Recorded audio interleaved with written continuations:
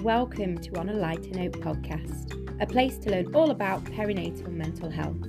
I'm your host, Frankie, a peer support worker from Light.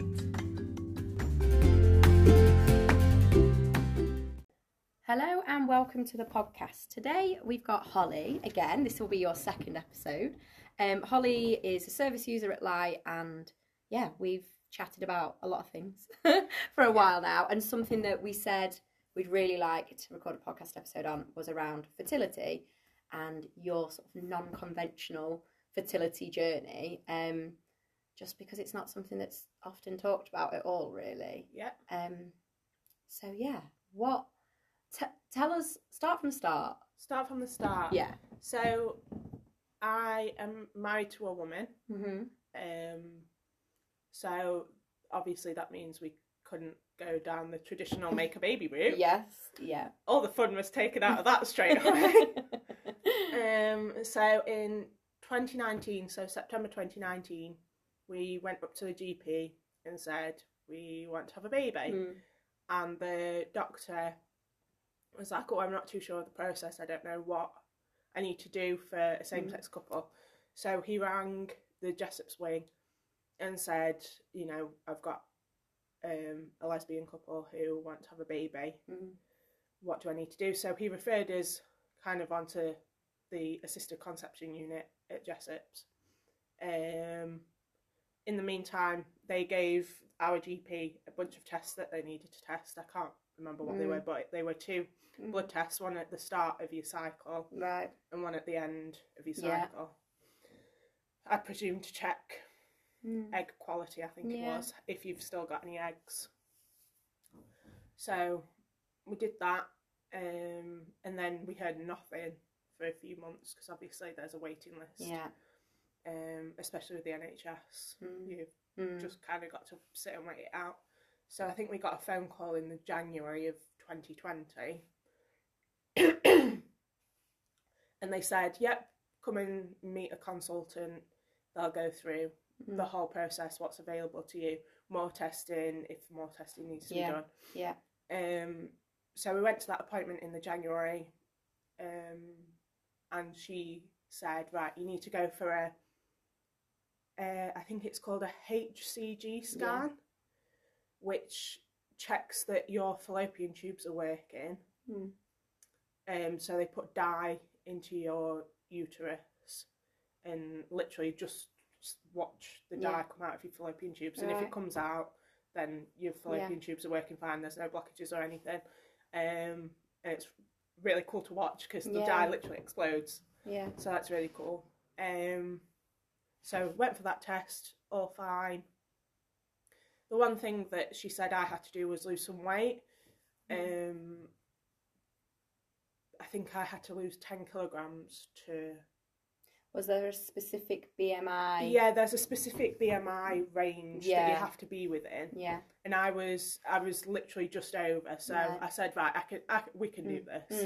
I'm not one for losing weight, but this is an important in this cause. Circumstance, right? Yeah. So I was like, yep, that's fine, I can do that.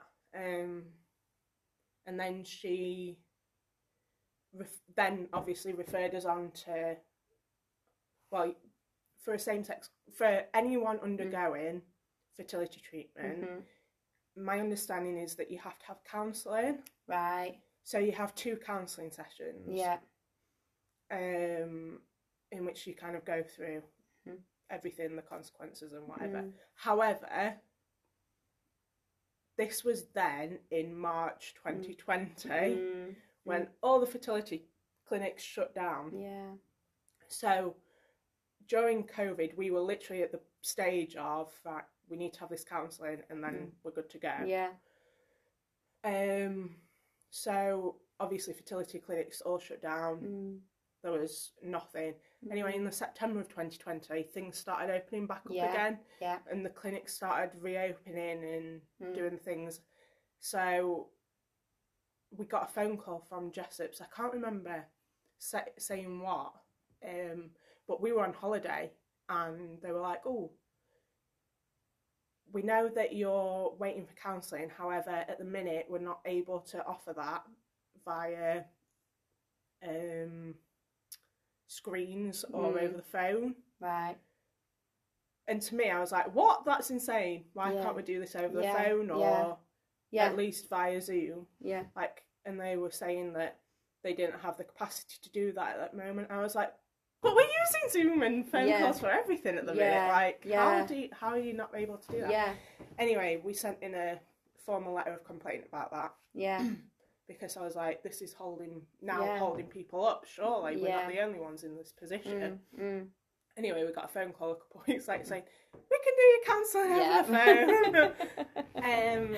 So we did the counselling, which was the strangest experience. Yeah. Did you end up doing that face-to-face or did you do it on the phone? It was on the phone. Right, yeah. There was a lot of eye-rolling involved. Was there? I'm pretty certain if it was face-to-face, it would have been a lot more serious and a lot more... We'd have probably taken it in a lot more. Do you feel like you got anything out of that? Absolutely not. Session? No. Absolutely not. It was just like a thing you had to do to move on to the next stage. Yeah. So I think being a same-sex couple, you're fully aware of the consequences and the things that you're possibly going to struggle with because this is the only way you can get pregnant. Yeah. I think if you're in a heterosexual relationship and you're using donor sperm, I imagine that's probably something that is quite hard to get your head around as a couple. Yeah. Especially for a bloke, I imagine that's quite a hard thing and would probably need talking out and explaining. And maybe that idea, you know, of this is how it will probably be in the future, and you sort of have that in your head, and then fertility issues come up, and then you go, oh, okay, this isn't how it's going to be. I've sort of got to wrap my head around this new way. Whereas for you, it wasn't a surprise that you might need assistance with conception. Exactly. So it felt very much like the system wasn't quite set up yet for same-sex couples to have a baby under NHS funding. Because that's another thing that I forgot to mention is that the NHS funding for same-sex couples within the South Yorkshire and Humber region, CCG, had only just come into play. Yeah. So everything hasn't been set up or hadn't been set up for same-sex couples to receive NHS funding. Yeah. Which I presume is why they were just using a model that they use elsewhere. Exactly. Here. Yeah. Yeah. So I mean, they were giving us websites and like book recommendations, and I was like, "Hun, how do you think we think we're having a baby?" Yeah. So, which is why there was a lot of eye rolling involved. Yeah. And like, I can imagine, oh my God, what's this woman on about? Yeah. Of course our child is going to know that they don't have a dad. Like, are you insane? Yeah. Like, of course at some point we're going to have a conversation with our baby that, look, hun, you don't have a biological father. Like, of course that's something we've thought about. Yeah. Yeah. So anyway, that was a whole thing. Yeah. And then so that happened in, I think, October. And then she was like, right, you've got the go ahead, pick a sperm donor. Yeah. Which that's a whole. How was that? What's the process? So fun. Is it? We had a great time doing it. Yeah. So I don't know how it works at other clinics, but at the Jessop's Assisted Conception Unit, they have a lady who is in charge of the sperm. I would love that job. Sperm lady. It's like, what do you fancy, eh? Like... What do you fancy? So you send off, like, the characteristics of what you want. So, for instance, we wanted brown hair, brown eyes, white because we're both white. And I think that was pretty much it. Yeah. Or we kind of... Oh, and we didn't want anything medically in the history, which, to be a sperm donor in the UK, you go through a whole load of... checks to make sure. Yeah, how specific can you get? Real specific. Really? Yeah, if you want to be really specific, so like you can say you want them to be university educated. Wow. Yeah, there's a whole load of things that you can request. Wow. So we literally didn't care. Yeah. So we sent in our preferences, and she sent 5 back. Right. So we looked through those 5, and we narrowed it down to 2. And we sent an email back, I think, and just said, we like these two, but have you got anyone else? And she was like, I've got some more, yeah, I'll send you those through. Anyway, she sent through another 5, and we read one of the profiles, and we were like, he's the one! Yeah. That's the guy that we want. Yeah, yeah. He's, so they give, or some of them leave personal statements. Right. And in the guy that we chose, he said that he had been a donor baby himself. Oh, okay. So he was kind of wanting to pay back because he knows how much it meant to his mum and dad to have conceived that way. Yeah. And then he left like a little message at the end saying that he'd like to meet Arthur in the future. Oh, really? If he wanted to. Yeah. Or if he didn't, equally, that's fine too. Yeah. And we just thought that was a really nice thing to say. So as soon as we read that, we were like... You knew that was... Yeah. So that was the donor part. It was fun. Yeah. Some, I think you can see baby pictures of them. And really? Yeah, they go really specific. It's wild for me to wrap my head around this. Yeah. Yeah, it's really cool. I mean, I'm sure it is for most people, but I guess I am one of those people who has had it in my head, this is how I will make babies. Yeah, yeah. And it did happen that way. I didn't have any assistance with conception. So for me, it's wild. It's literally internet dating, but for babies. That's the best way I can describe it. Yeah. It's so exciting though as well. Like, I'm sure there's so many struggles and so much that you have to really unpack about yourselves and about your relationship and what you want. And I imagine it was a very difficult, draining period of your lives trying to sort of wrap your head around all of this. But it's also really exciting. We were, honestly, the most excited. Like, we were sending...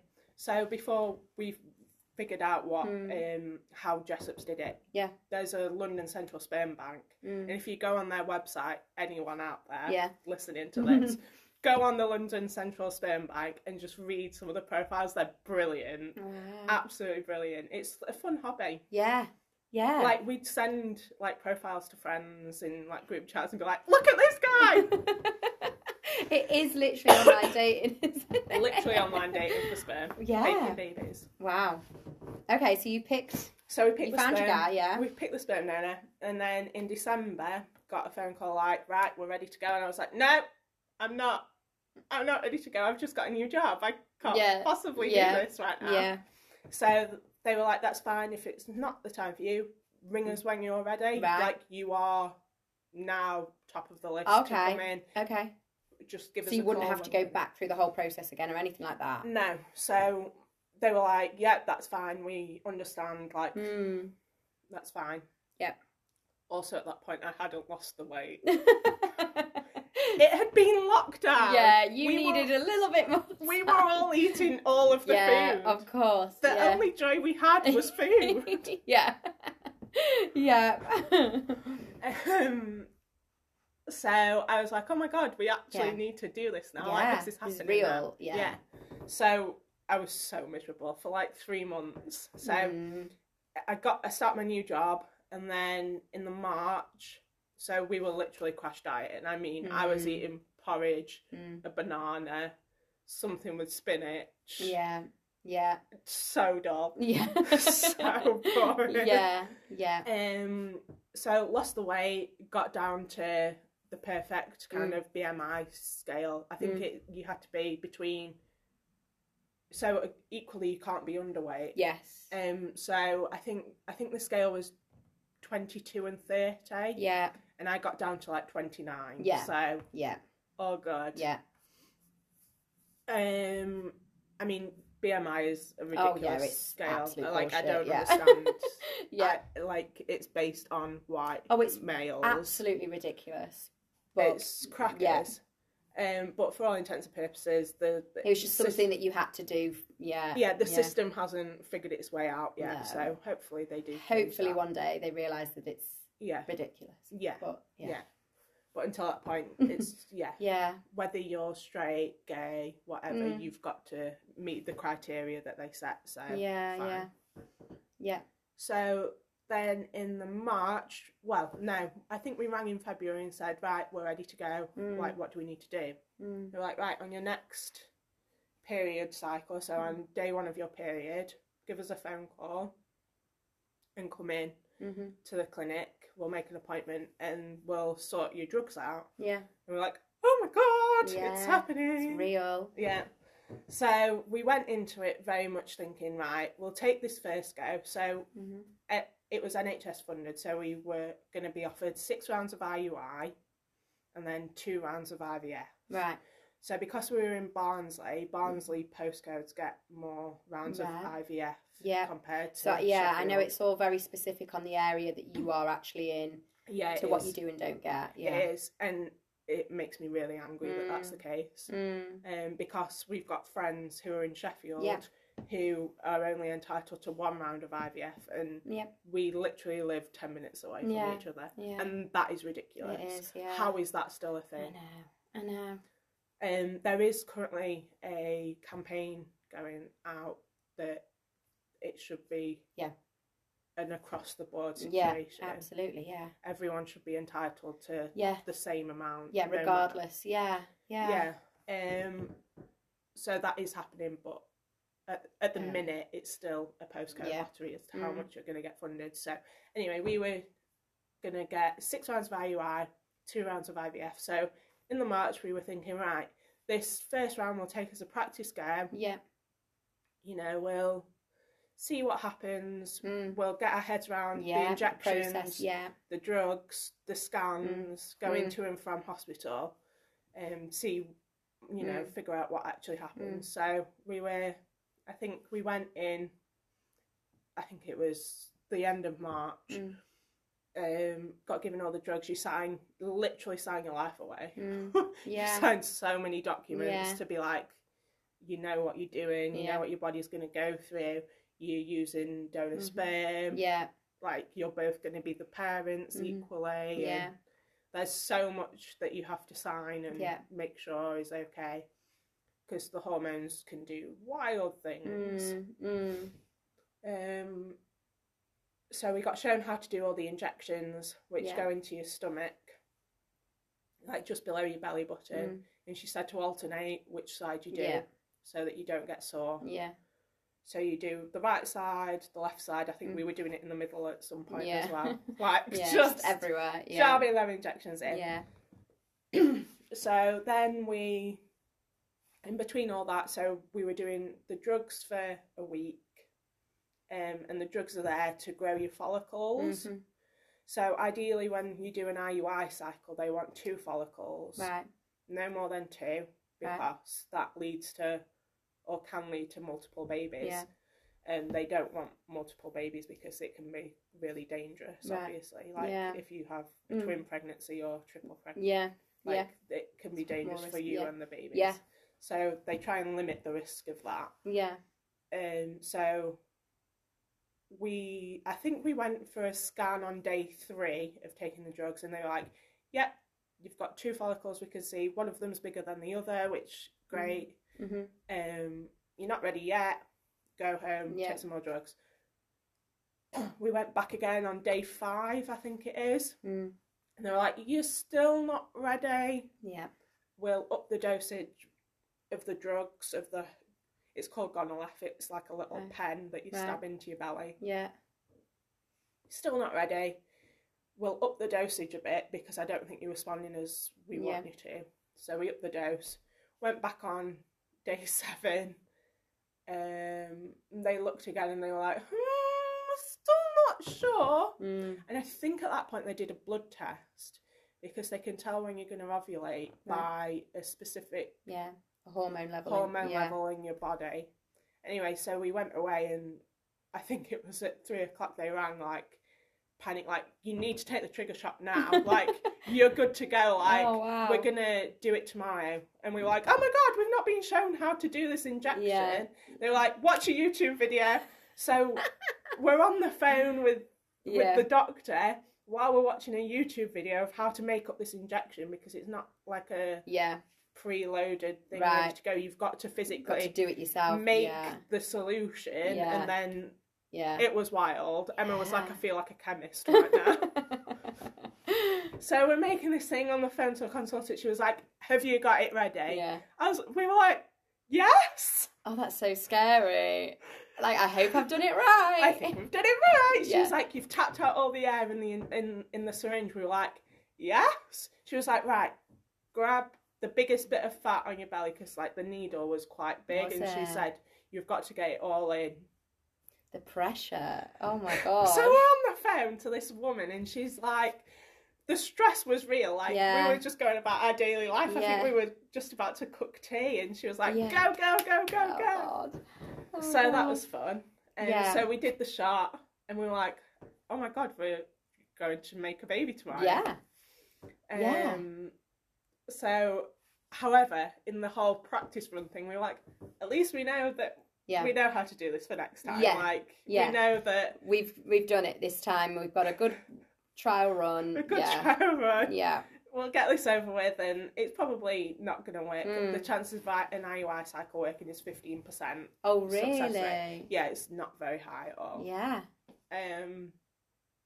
So we went into the next morning, and at this point Emma wasn't allowed to come in because COVID. Mm-hmm. So I had to go in to the kind of donor insemination part on my own. Yeah.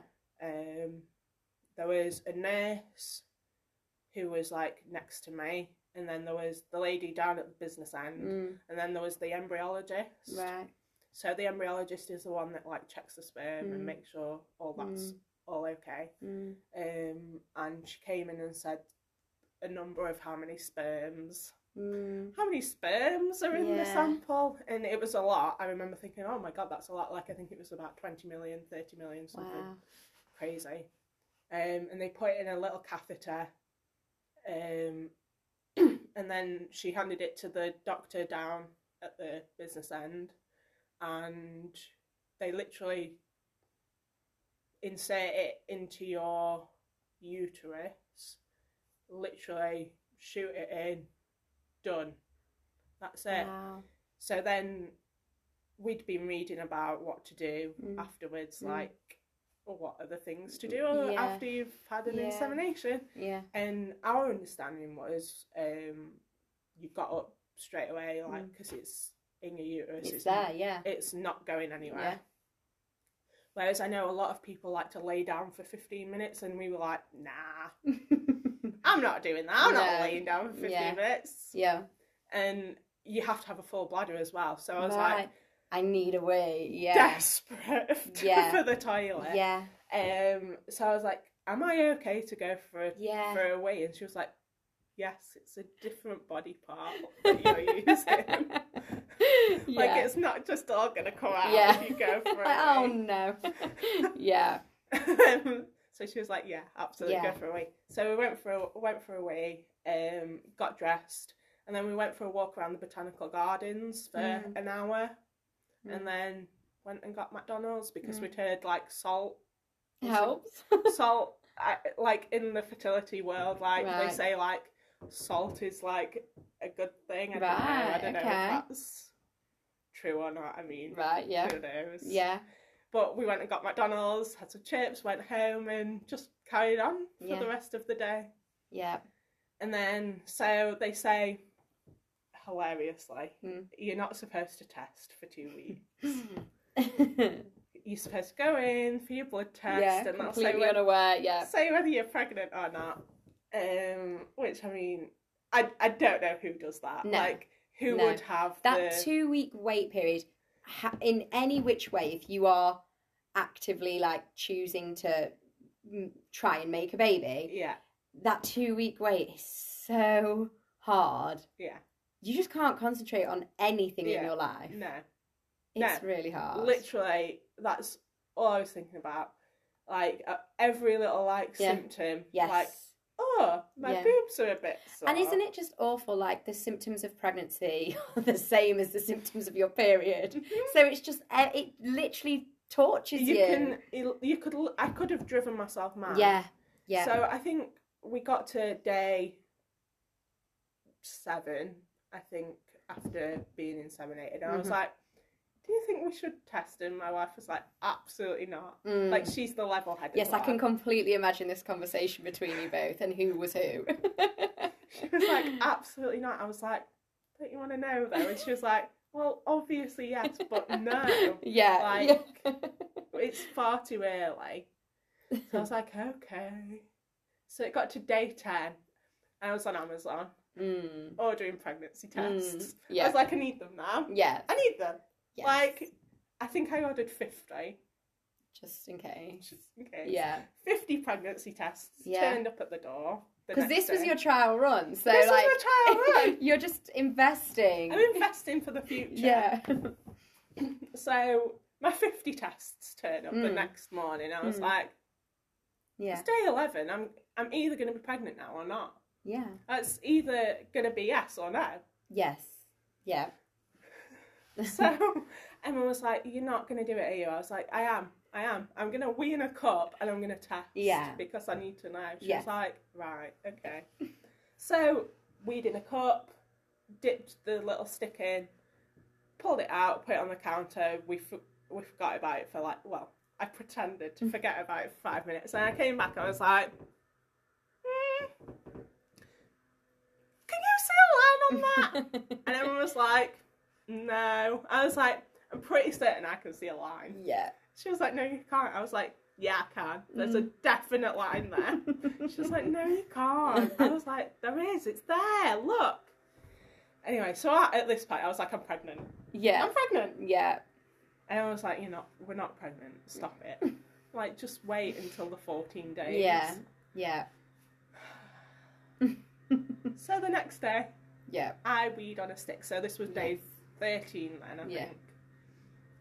And the line was darker. Yeah. And it was definitely a line there. And I was like, okay, yeah, I can see the line. But she's still not convinced. I can see the line. So the thing is, when you are going through fertility treatment and you've been pumped full of drugs, sometimes people get, which is why they say to wait for day 14. Yes. Because all the drugs will be out of your system at that point, and it will be pregnant. Yeah. Like, you will be pregnant. Yeah. So it can just be the drugs coming out of your system. So it's not a guarantee, Yeah. Yeah. So I was still like, no, stop it. I was like, that line is darker. So what happens if it is the drugs? The line gets fainter. Right. Yeah. So the fact that it's got darker, it's like, come on now. Come on now. Yeah. This is pregnant. Yeah. Anyway, day 14. Yeah. Blood test day. Yeah. I pulled out a first response test, that one of the ones that says pregnant, not pregnant. Yeah, like there's no, is there a line? Yeah. There was no, is this a line? Yeah. It was pregnant. I was like, we're pregnant! Yeah, yeah. Oh. And Emma was like, hun, just wait. Just wait until you get the blood test. We're literally going for it this morning. I was like, oh my God. So, went for the blood test, and at Jessop's, the ACU, you call at 2:00 in the afternoon to get your results. Yep. So we were both at work, and everyone was like, right, I'll come to you. We'll do it on our dinner break. So we were sat in the co-op, in the car. We rang the ACU, and she was just like, congratulations, you're pregnant. Aww. And we were both just like, ah! And I was like, I told you we were pregnant. You were really gracious about it. Oh. It was literally the best phone call I think I've ever had in my life. Yeah. And that moment in that car must have just been, I've just got goosebumps thinking about it. Like, just, you can't describe that feeling, can't describe that feeling, no. And then obviously, so when you're going through fertility treatment as well, you get a bonus extra scan at 6 weeks. Right. Because they obviously want to make sure that the baby is in there, in the right place. Yeah. So even though you've been told you're pregnant, you're still in this weird state of, like, I think most pregnancies, you don't know if it's okay, but I think particularly for fertility treatment, you don't know if... And it's as early as you possibly could be finding out, whereas potentially others might not find out for another 2 weeks or a week or whatever down the line. Exactly. Yeah. And she was saying that, at this point, you could... Lots of people would just have a period and they could have been pregnant. Yeah, they wouldn't have even known. They wouldn't have even known.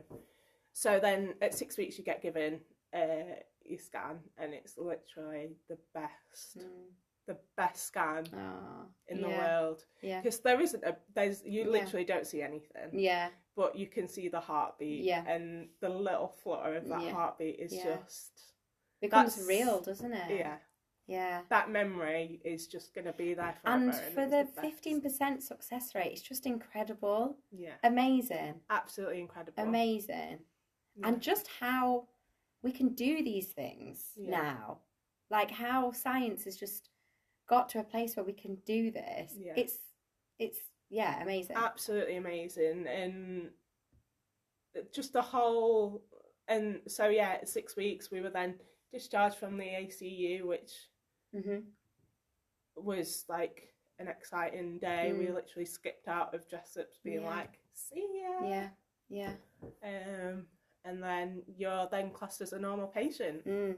So we then went to the first midwife booking, and then normal pregnancy. Was there anything different in your pregnancy or in your sort of choices around the birth or anything like that would have been different if the conception had been different? Do you know what I mean? Were you given any like, oh, it needs to be like this or it should be like this? Yeah, so in the first couple of scans that I went to, we were put down the what they call the consultant-led pathway instead of midwife-led. Yeah. Anyway, I think it got to our 20-week scan, and the consultant we saw there, she was like, "Why are you here?" And we're like, "Oh, because we're donor." We were like assisted conception, and she was like, "You absolutely don't need to be here. Like you didn't have a risk there was factor. There were no high risks at that point. No. She was like, I'm taking you off being consultant led because there's no need for it. There's no need. Yeah. You are just pregnant now. Yeah. There's no extra risks involved with being. Yeah. Yeah. So she was like, she just couldn't understand why she was seeing us. So for whatever reason, our first booking appointment had led us to be, and she was like, no, take you off. I mean, you know how that went. Yeah. It ended up that we were consultant led anyway, because he was a giant baby. But and it's just that the whole journey for you both must have just been, I mean, I think it is for anyone, you know, that transition of like, even just deciding, do I want to have children is huge. It's a huge thing. And I think it's sort of, you can't really get your head around it. It doesn't feel real. But it must have been so, like, a roller coaster of emotion for you guys. Must have been really, like, draining on you. And yeah, it was. Tiring. It was. Specifically when we were, like, the couple of months beforehand, when we knew it was happening and we had to meet this criteria of being the right weight and... like the emotions involved of doing the drugs and thinking, right, this might not work. Yeah. It also might, because I think no matter how you go into it, you're always gonna, the plan is you want to be pregnant. Yeah. So I think even going into it with us being like, right, this is a practice run. Yeah. Had that not gone through, we'd have obviously been devastated. Yeah. And I think managing your emotions that way must be so hard if it doesn't happen for people. Yeah. And we had talked about this before recording this podcast. You have said, and I've heard this from others as well, that you sort of carry a bit of guilt that you had this successful journey and others don't. Yeah. And that can make it quite hard to talk about. It can. Especially with... We've said I've got quite a few friends who are in straight relationships. I've got a couple of friends who are in same-sex relationships who, for whatever reason, fertility just doesn't seem to be going their way. And I find it really hard, especially when one of my best friends, we started at the same time trying to have a baby. And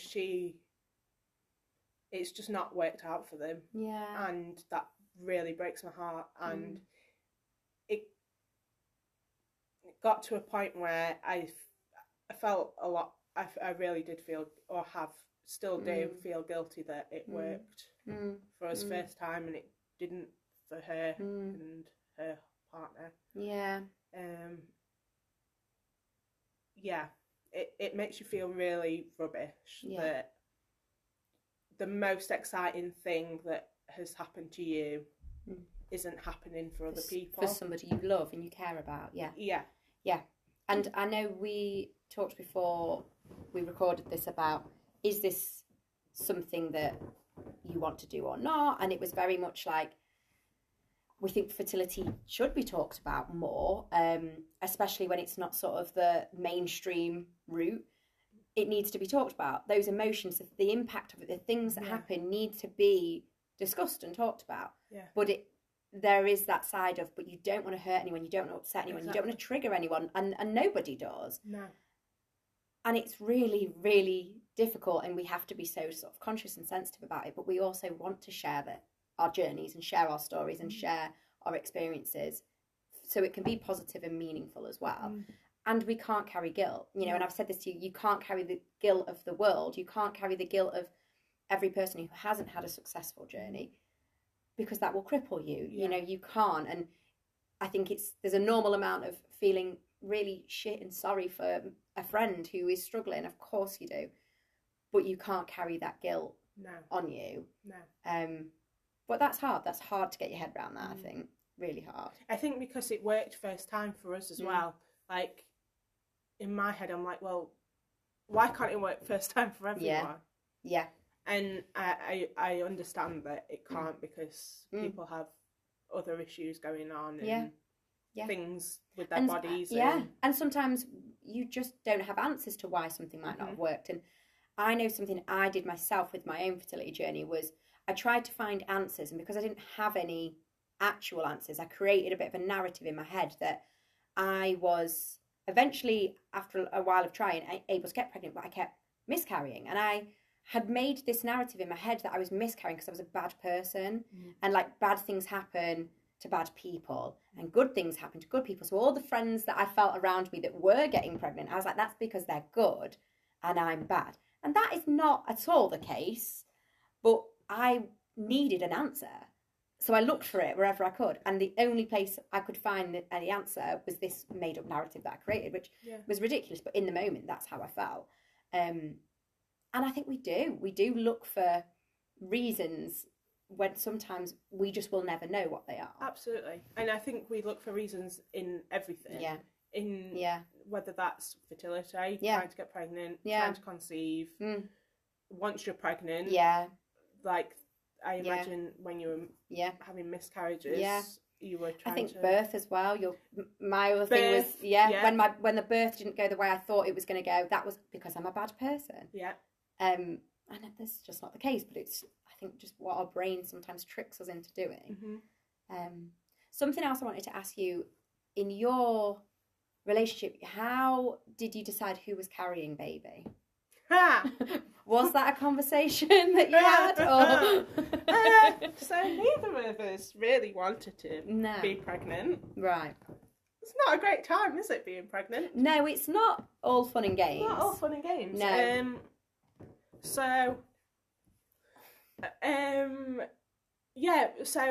Emma had... This isn't going to surprise you. I feel like we've not actually spoken about this. Okay. Have we? I don't know. I don't know what you're going to say. No, I don't think we've spoken about this. Might be a shocker. So in 2018, it was either 2017 or 2018, Emma had emergency spinal surgery. Oh, gosh. I thought you were going to say another baby. I was like, how have you never mentioned this to me? No, so she had emergency spinal surgery. Right. For no good reason other than she bent down to let the dog out of her crate and couldn't move. Oh my gosh. And that was a whole 6 months of hell. Yeah. I was pretty much her full-time carer. Wow. Doctors were saying there's nothing wrong with your back, you've just got a bad back. It ended up with us phoning an ambulance kind of 6 months later down the line with Emma not being able to move her legs. Oh my goodness. and being rushed to hospital. Yeah. Wow. Anyway, so yeah, she had emergency spinal surgery, and at that point we figured out that we wanted to have babies.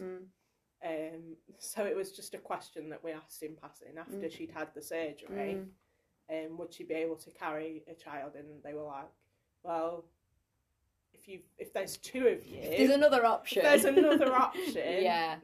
no.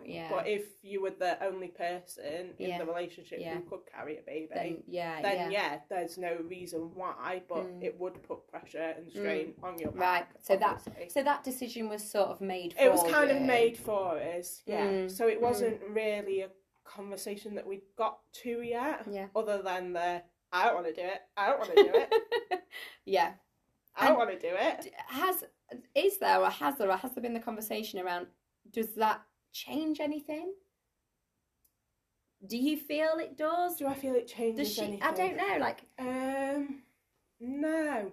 No. I don't think so. I think the bond that Emma and Arthur have is just as strong as what me and Arthur have. In our relationship, I genuinely don't think it matters. No. I don't know whether that's because I'm so open as a person to anything happening. Yeah. Like, I'm a very liberal, open person. Like, I fully believe that a baby doesn't have to be biologically yours to have that bond. Exactly. Yeah. Oh, yeah, absolutely. Yeah. At one point, we were thinking of doing reciprocal IVF, right, which is where you take the other person's egg and implant that into you. Yeah. So at one point that was an option we were thinking of doing, and a route we were wanting to go down, but then when the funding became available on the NHS and we weren't going to have to spend 16 grand to do that, then that's when why we decided not to. But again, that was that is an option if biology is important to your that's an option. Other half. Then do you feel, or have you felt, resentment to those that don't have to go down such an invasive route? Yes.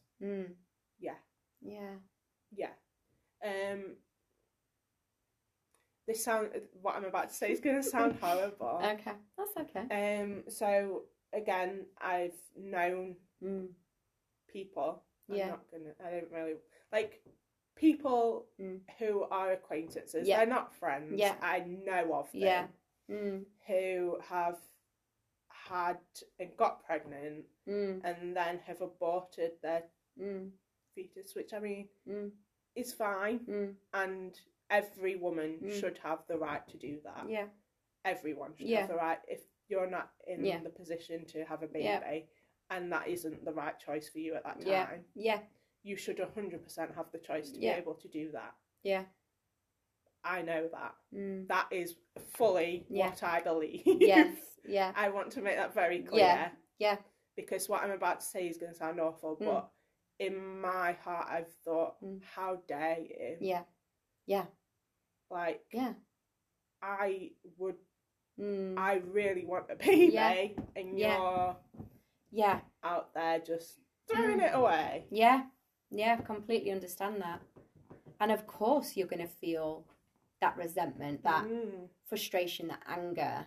Like, the fact that, and again, I know that it can take people years to get pregnant naturally, but when you're surrounded by people who seem to be getting pregnant so quickly, so easily, and you're there like, it's not that easy for me to get pregnant. No.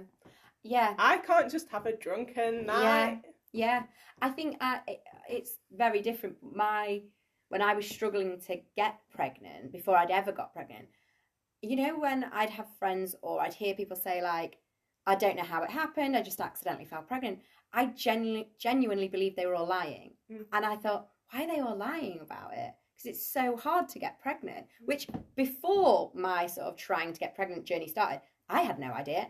I've been told if you don't use a condom or take the pill, you are 100% getting pregnant and ruining your lives, because that's what they taught at school. When I was at school. That is not the case. And then when I was like, right, let's try and get pregnant, stop taking the pill. And then I didn't get pregnant, and then I had to do all this research and blah, blah, blah, blah.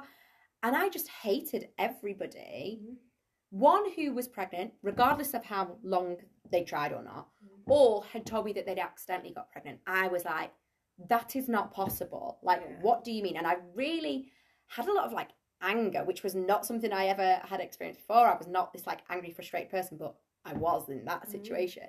And then I became a person who accidentally got pregnant. And I was like, they're not all liars. This whole conception thing is just a journey that is wild. And I had all these emotions originally around those people who like fell pregnant, and I'd be like, you don't know how lucky you are. Like, not to them, but in my own head. Like, you're so lucky, you didn't even have to try, you didn't have all the stress, you didn't do, you know, all of these things, thinking the grass was greener, you know. And then I was this person who accidentally got pregnant with my second daughter and was like, oh shit. Like, the emotions that came with a surprise pregnancy, and I still feel now, because that baby wasn't the planned baby and the other one, like, that's a whole thing as well. I can imagine. And it does just, it's just such a lot, and it can be so overwhelming, whatever your journey looks like. But I think that resentment or frustration or anger feeling that you have towards anyone else in any other situation, we don't ever talk about, because we don't, you know, we're nice people, and we're polite and we're kind, and we never want to hurt anyone. And actually, like, we hold a lot of that in, you know, like when you hear a pregnancy announcement and you feel just the physical pain that you feel when you hear a pregnancy announcement, and then you're guilt because you like that person, you love them, you want to be happy for them, but part of you isn't. The guilt is then awful, and then you think, I'm a bad person, I'm not kind, I'm not, and it's just such a lot. And I think, of course you feel pain, of course you feel hurt, you know, you can still love that person and feel happy as well. But equally, when I was then pregnant, my friend who was then couldn't get pregnant, even to a point where at my baby shower I was like, you don't have to come. She was like, of course I'm coming. I was like, no, but I understand if you don't want to come. Like, carrying that guilt and burden of, because I knew how she felt, because you have done that resentment towards someone being pregnant. I knew how that felt. And I think with parenting, pregnancy, everything, we really see, or society makes us believe, resentment is bad, it's negative, we shouldn't have it, and if you have got it, you're wrong and bad. Of course we feel resentment, like, of course we do. If we desperately want something and someone else has it and we're finding it so difficult, of course you're going to feel resentment. You can still love that person. The same with, you know, often I speak to people about this, when you might be the primary caregiver and partner isn't there all the time, and you feel resentment because they get to eat their lunch and speak to other adults, or your body has changed completely, you have been cut and prodded and poked and pumped full of drugs and all of these things, and your partner hasn't. Of course you feel resentment. You can still love them and care about them and think they're a wonderful parent, but also feel that element of resentment. Resentment isn't something to be ashamed of, or we need to hide it or pretend we don't feel it. We do, and it's okay. Of course you do. Like, and I think for me it was really liberating and really sort of like, I don't know, it just felt like this weight lifted off my shoulders when I realised I was allowed to feel resentful, but also happy and positive and love and all of those things, that I was allowed to have both, because I'd tried so hard to suppress the resentment.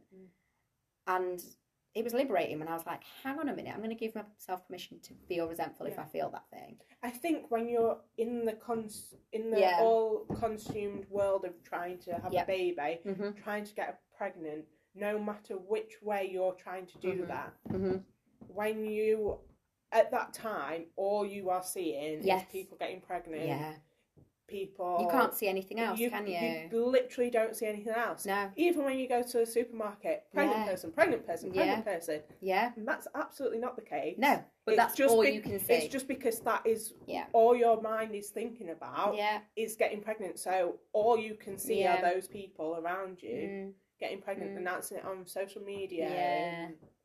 And it's a really lonely place to be, which is strange, because so many people have felt like that, or are going through that, or feel the same, or have felt the same. But it feels so lonely when you're in it. Like, I am the only person that's ever felt like this. And I know for me, I didn't share my journey. I didn't tell anyone we were trying when I was losing babies. I didn't tell anyone because of, you know, a lot of the shame and all the things that come with that, the stigma attached to it. So I just did it on my own. And actually, when I finally started to share things, you realise how you really aren't alone. No, yeah, you do. You do. Yeah. Definitely. Yeah. And it did, with my second daughter, with that pregnancy, I did share like how I felt and like just the fact that we were pregnant a lot sooner than I ever did previously, because I sort of felt like, no, I do need to talk about this. I need the support. And I knew the people that would have been there because finally they'd opened up to me. And yeah. At what point did you realise that you were going to share that you were pregnant? Like, how far along were you?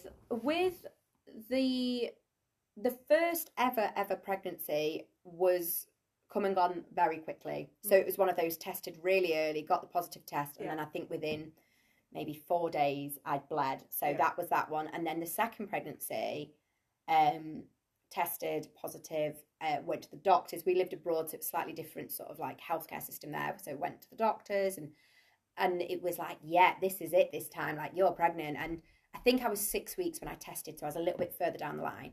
And we told family. So we hadn't told, I told a couple of friends, but we hadn't told everybody, but I told our families, and we were like, this is it. And I think even with the first miscarriage, it hadn't really sunk in what had happened. No. It almost just felt like, oh, it was a weird period thing. Like, let's deny anything of that happened. Let's suppress those. Yeah, let's push that down.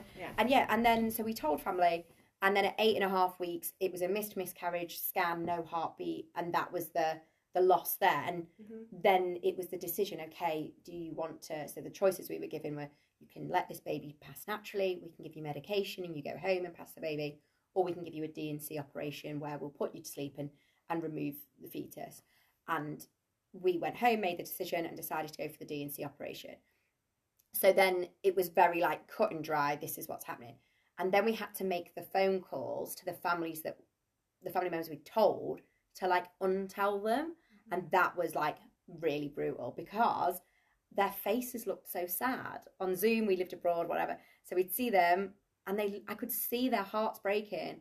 And I was so sad for them. And I was sad for me, but I was so sad for them. Yeah. And that, you know, the amount that we take on of like the worry for others that we have, like that was just almost too much. That's what really did me in more than anything. Yeah. And actually telling my mum and my partner's mum, they both then told us about their losses. And I knew my mum had had a loss, but hadn't really, she told me she lost a baby at 22 weeks and had to birth that baby. And that just broke my heart all over. And my partner's mum had a positive test, waited for a 12-week scan, went for that 12-week scan, and there was nothing there.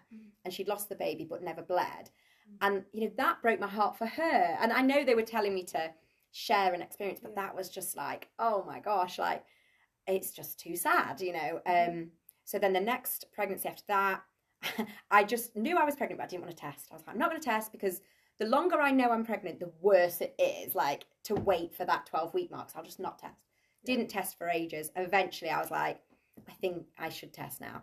The morning I tested positive, the afternoon I bled. And I was so angry at myself for testing because I was like, if I hadn't have tested, I could have just said it was a period.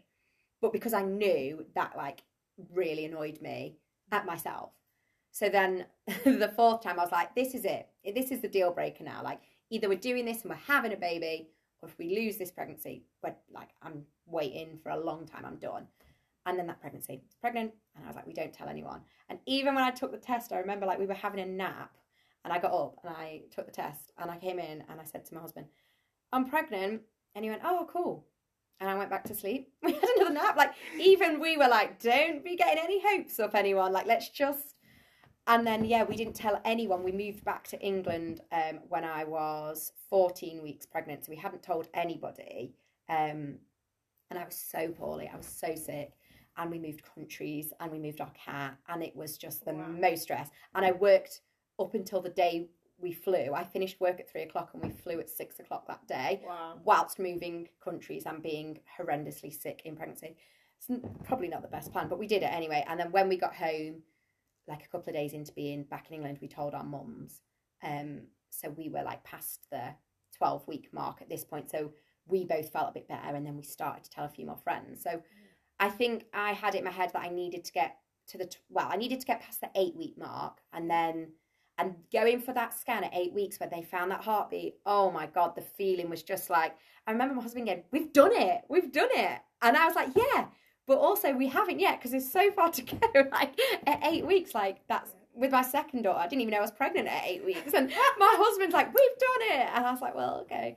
And then we did a 10-week scan and then a 12-week scan. And I just knew the statistics around getting to each one of those scans was like amazing. Like, we've got it. But then I had this 12-week mark, like everyone gets to the 12 weeks and then you can tell. So then we started to tell people. And then I was like, I need to get to 22 weeks because that's when my mum lost the baby, like get to 22. So I wouldn't buy anything until after 22 weeks. And then obviously I had that baby. And at 42 weeks, she was that one. And and then second daughter got pregnant, and it was 2 days before Christmas. I was like, I've not had a period in a while. I'm just going to rule out pregnancy by doing a test because I'm not pregnant. Honestly, I don't know how it happened. So I did the test, beaming red light. Like, it screamed pregnant at us, which I had done so many millions of pregnancy tests in my life. I've never had one that did that. Mine was like, hold it up to the light. I think there's a light. Squinting. Like, that was my experience. So yeah, I was like, wow. Then, we told my mum and my brother and my partner's mum and his brothers that day. Aww. None of them believed us. I didn't believe it. You didn't believe you. No, I was like, I still thought, well, this isn't going to be a baby because that's not what pregnancy tests do. Like, in my head, like, a pregnancy test and a baby are not linked. So I still thought, well, we'll probably lose this baby, but at least I've told the friends and family around me because I've also currently got not even a 6-month-old, so I'm going to need support. So I felt different. And I mean, if I was to ever have children in the future, I think I know me better now, and I think I would tell certain people because I would feel I needed that support in whichever way it went, because pregnancy is really hard. Even if it all goes lovely, you are so tired and can be so poorly, and it's just a lot. So for me, I think the stigma of losing a baby is not what it was for me a few years ago. No. And that took me to get there. Yeah. So yeah. But it is just wild, isn't it? Yeah. What you go through. When the conversation of when do we tell people? Yeah, absolutely. Because you're, again, taking on other people's emotions because you don't want to break their hearts as much as your own. Absolutely. Yeah. Yeah.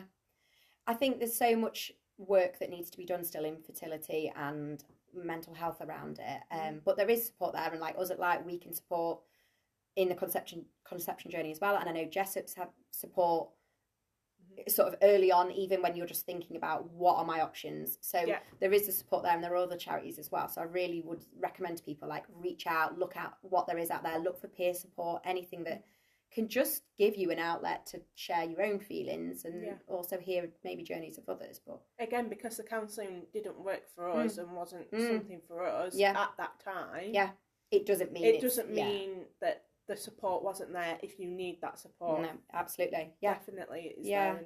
And I hope this, this podcast, you sharing your journey will help others, or even just give a bit of an insight to maybe others who haven't even considered this route or don't have any experience of this route, just that better understanding of it and how it works and how you might feel, just to lift that stigma a little bit, I guess. Yeah.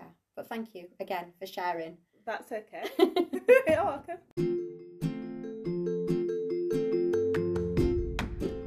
Thank you for listening to On a Lighter Note podcast, brought to you by Light, a pre- and postnatal peer support charity covering Sheffield, Rotherham, Doncaster and the surrounding areas.